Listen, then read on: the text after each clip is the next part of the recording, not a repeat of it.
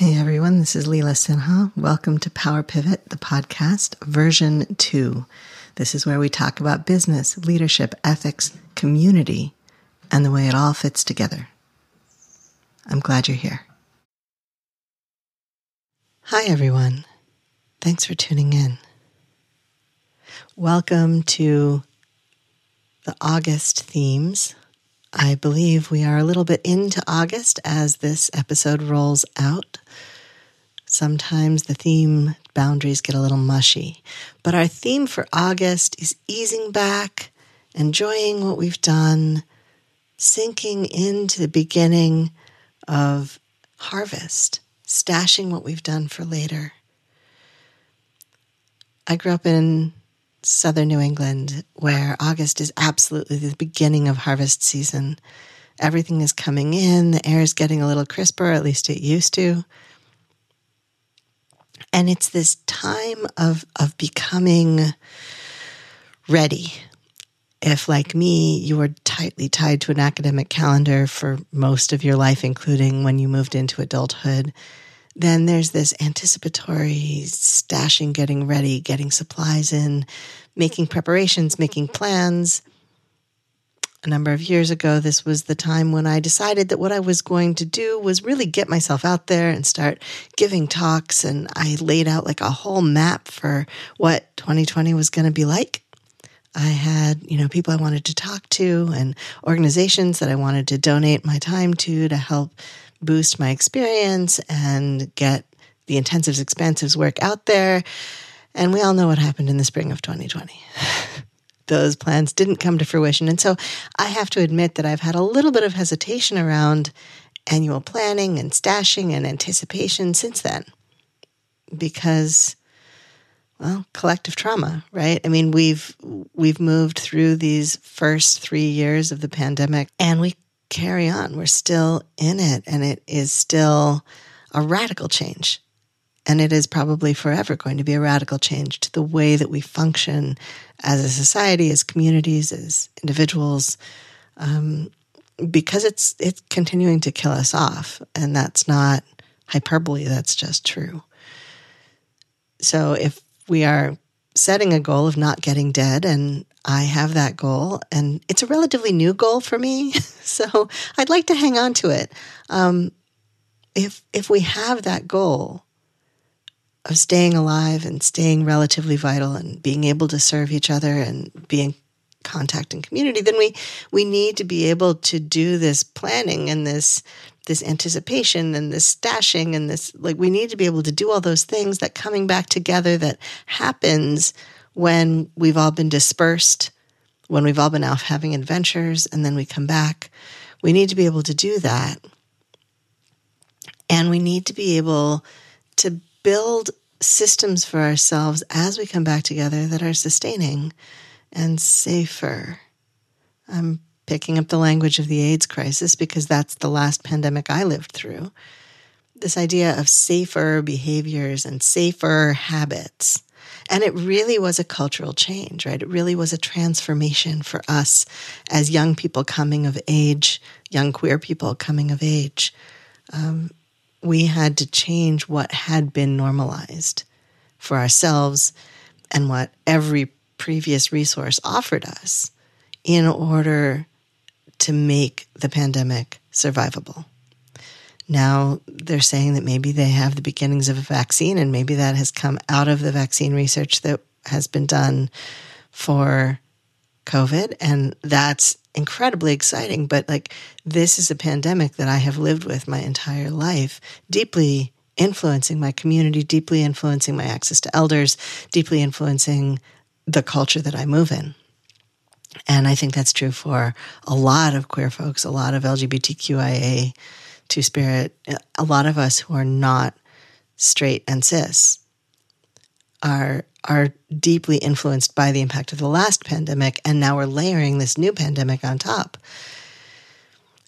And as intensives, we have some particular needs around habit building, and this is also true for some neurodivergent folks.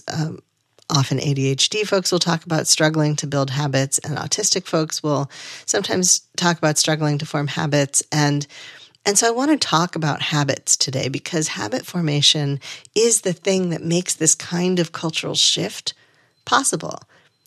And it's all kinds of cultural shifts that it makes possible. It makes possible cultural shifts around behavior, around safety, around barriers like masks and condoms, and it makes possible cultural shifts around things like communication or normalizing therapy. There was a meme going around recently where people were talking about another change, major change that has happened in my lifetime, where when I was a child, therapy was like something people made fun of and they kind of kept it quiet, and only people in New York had therapists. Like everybody in New York has a therapist, but nobody else has a therapist. Therapists are like, that's a weird New York thing. And then suddenly it wasn't. Suddenly everybody was talking about their therapist. Everybody was recognizing that having some support in making emotional and psychological changes was a good idea. And so we went from, in my lifetime, in my conscious lifetime, we have gone from, oh, well, if you need a therapist, that's shameful, to, at least in the dominant cultural spaces that I occupy, oh, well, yeah, of course I have a therapist. Oh, I'm seeing my therapist. Oh, I'll ask my therapist. Oh, look at this great advice my therapist gave me. It's become very normalized. Sexuality is another one that has become not quite as normalized, but certainly much more casual than before. Not casual in the sense of casual sex, although also maybe that, but casual in the sense that we culturally accept conversation about sex, that we talk about sex, we talk about our sex lives, we talk about the desire discrepancy, we talk about challenges, we talk about curiosities. We're much more able and willing to have those conversations, not necessarily in very public spaces, but in semi-public spaces in most cases, and in very public spaces occasionally. We don't flinch from it the same way we used to as a culture. Now, I don't know what's happening overseas, but I have a feeling that what's happening in the U.S. is rippling out to a lot of places overseas, and either there's a kind of a pushback, or other countries that pay a lot of attention to American culture are also having that transformation or having that shift. So when we think about habit formation, it's not just about making sure that we brush our teeth or making sure that we do our accounting every night or whatever it is that we're trying to do to be quote unquote better people. And when we want to be quote unquote better people, often we're talking about being more expansive behaving, right? Taking on expansive behaviors because that's what our culture thinks is good or appropriate or best or right. And sometimes it serves us because our culture's entire system, all of the systems almost, are built for that kind of expansive behavior. So if the system requires expansive behavior, then it does work better to act like an expansive even when we're not. It's tricky.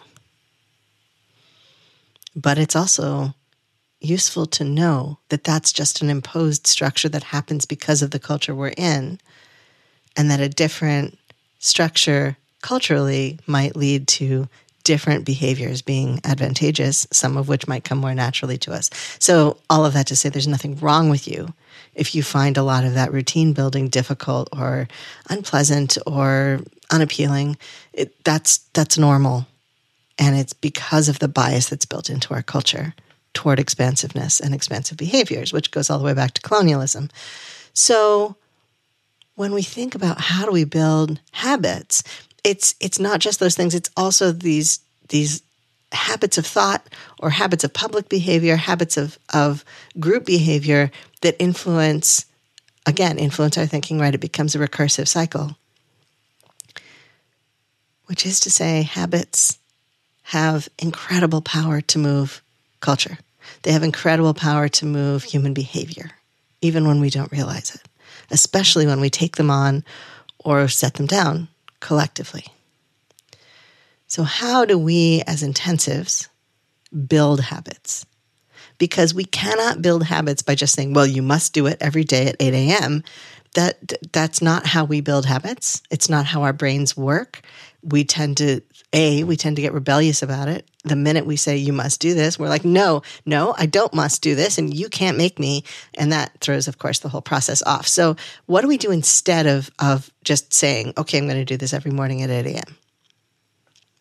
I work with my clients on this a lot because there are frequently patterns of behavior that we'd like to develop or patterns of behavior that we'd like to undevelop. What do? We have a lot of tools available. If you want external support with something like that, you might look into hypnosis, and I can give you, if you message me, I can give you a referral for that. Or if you're working one-on-one with me, we can incorporate those tools, hypnosis tools, into our work because I am trained to do that. That's how I know about it.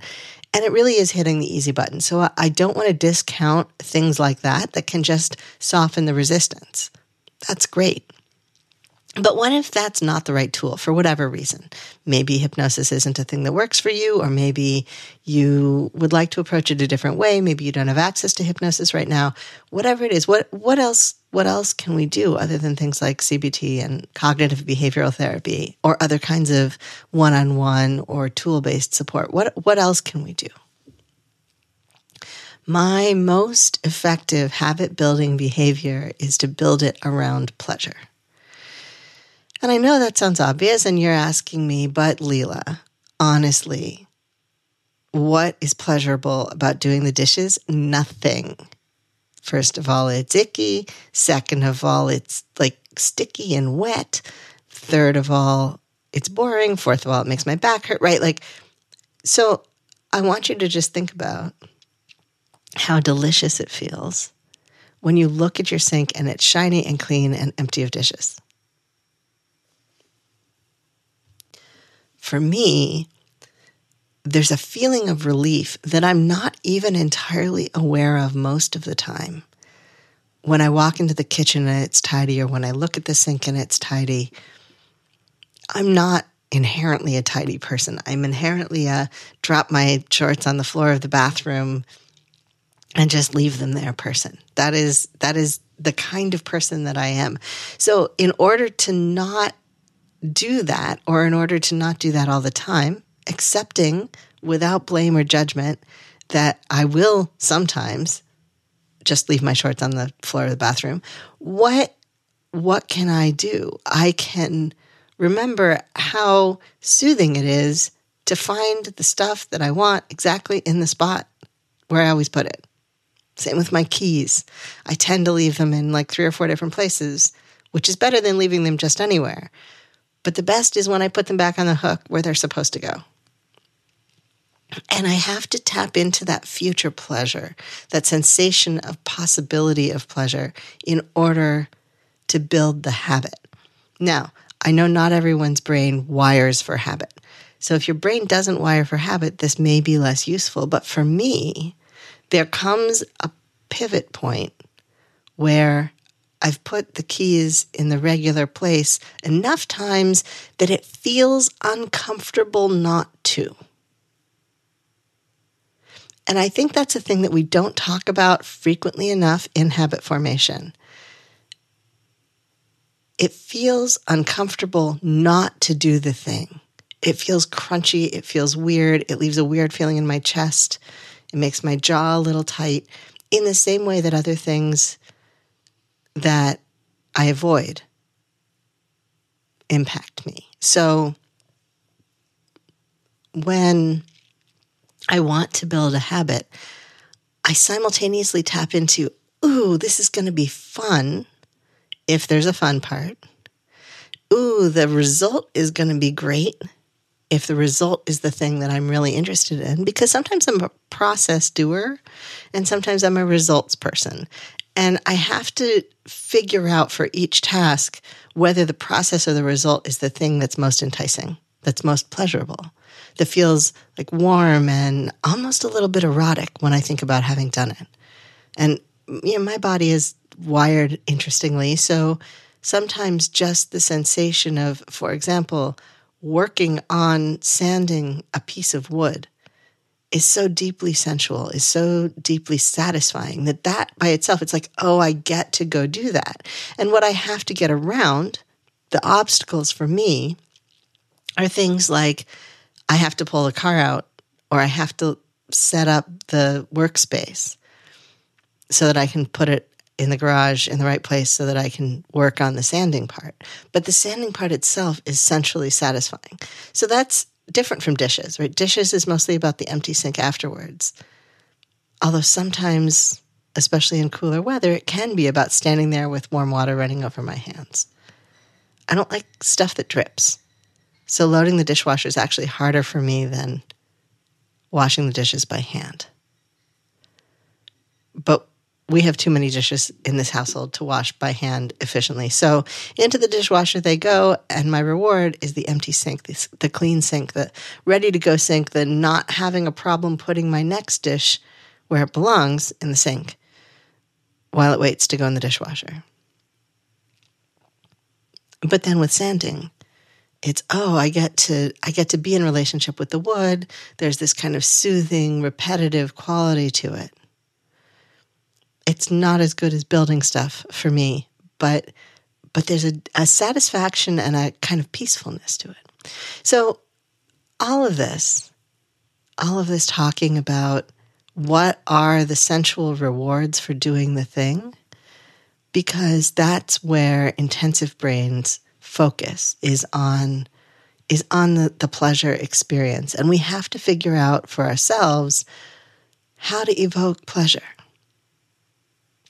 What is it that will draw pleasure out of the experience for us?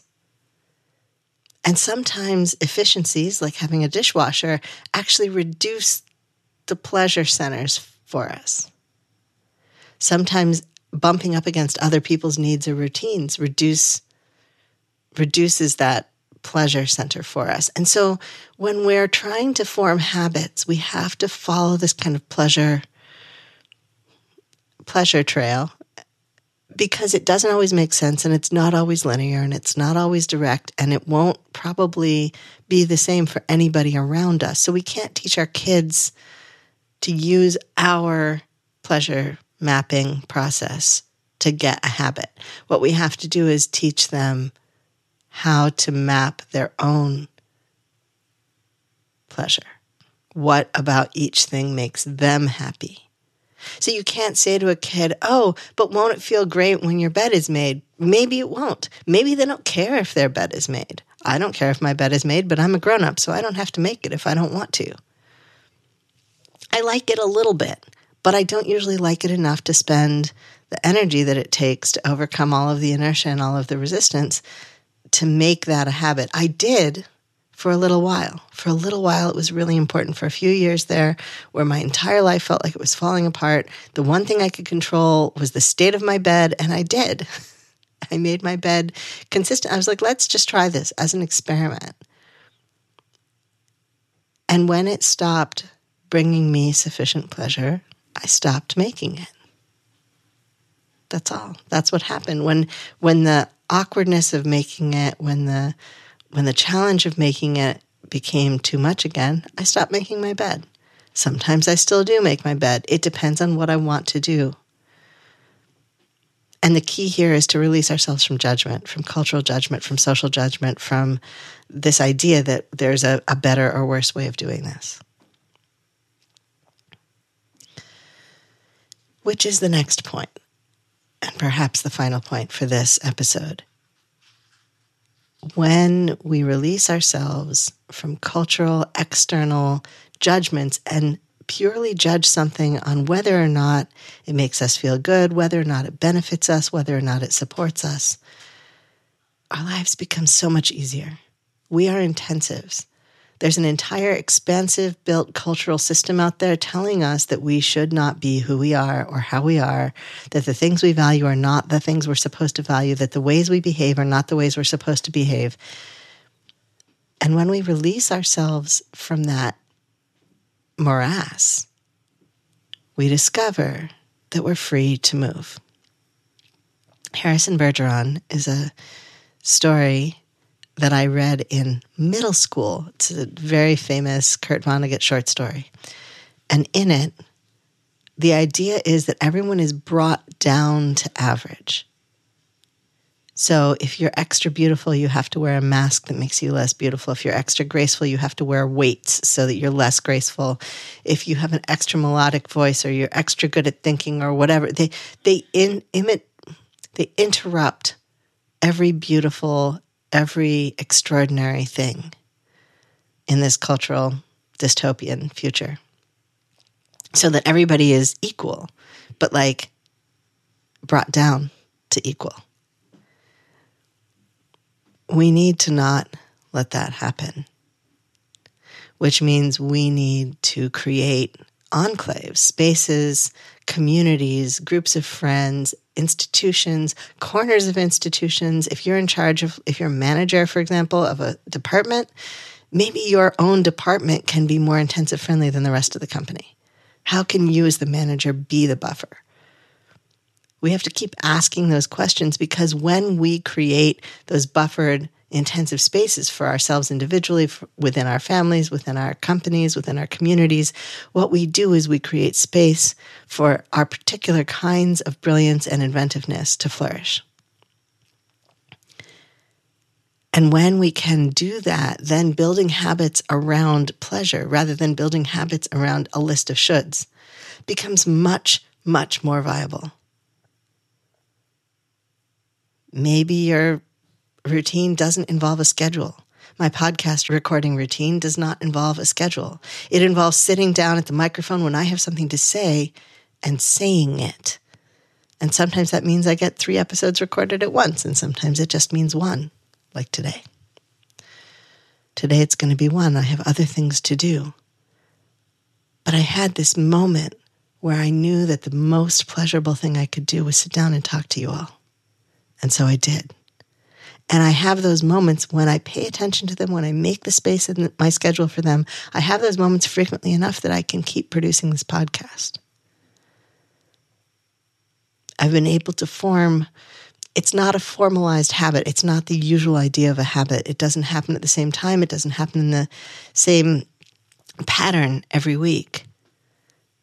But it does happen often enough that I'm able to produce enough episodes that I can keep producing a podcast. I can keep talking with you. I can keep listening to people in social media, in my conversations, in my one-on-ones, and then bring that to you. That is possible.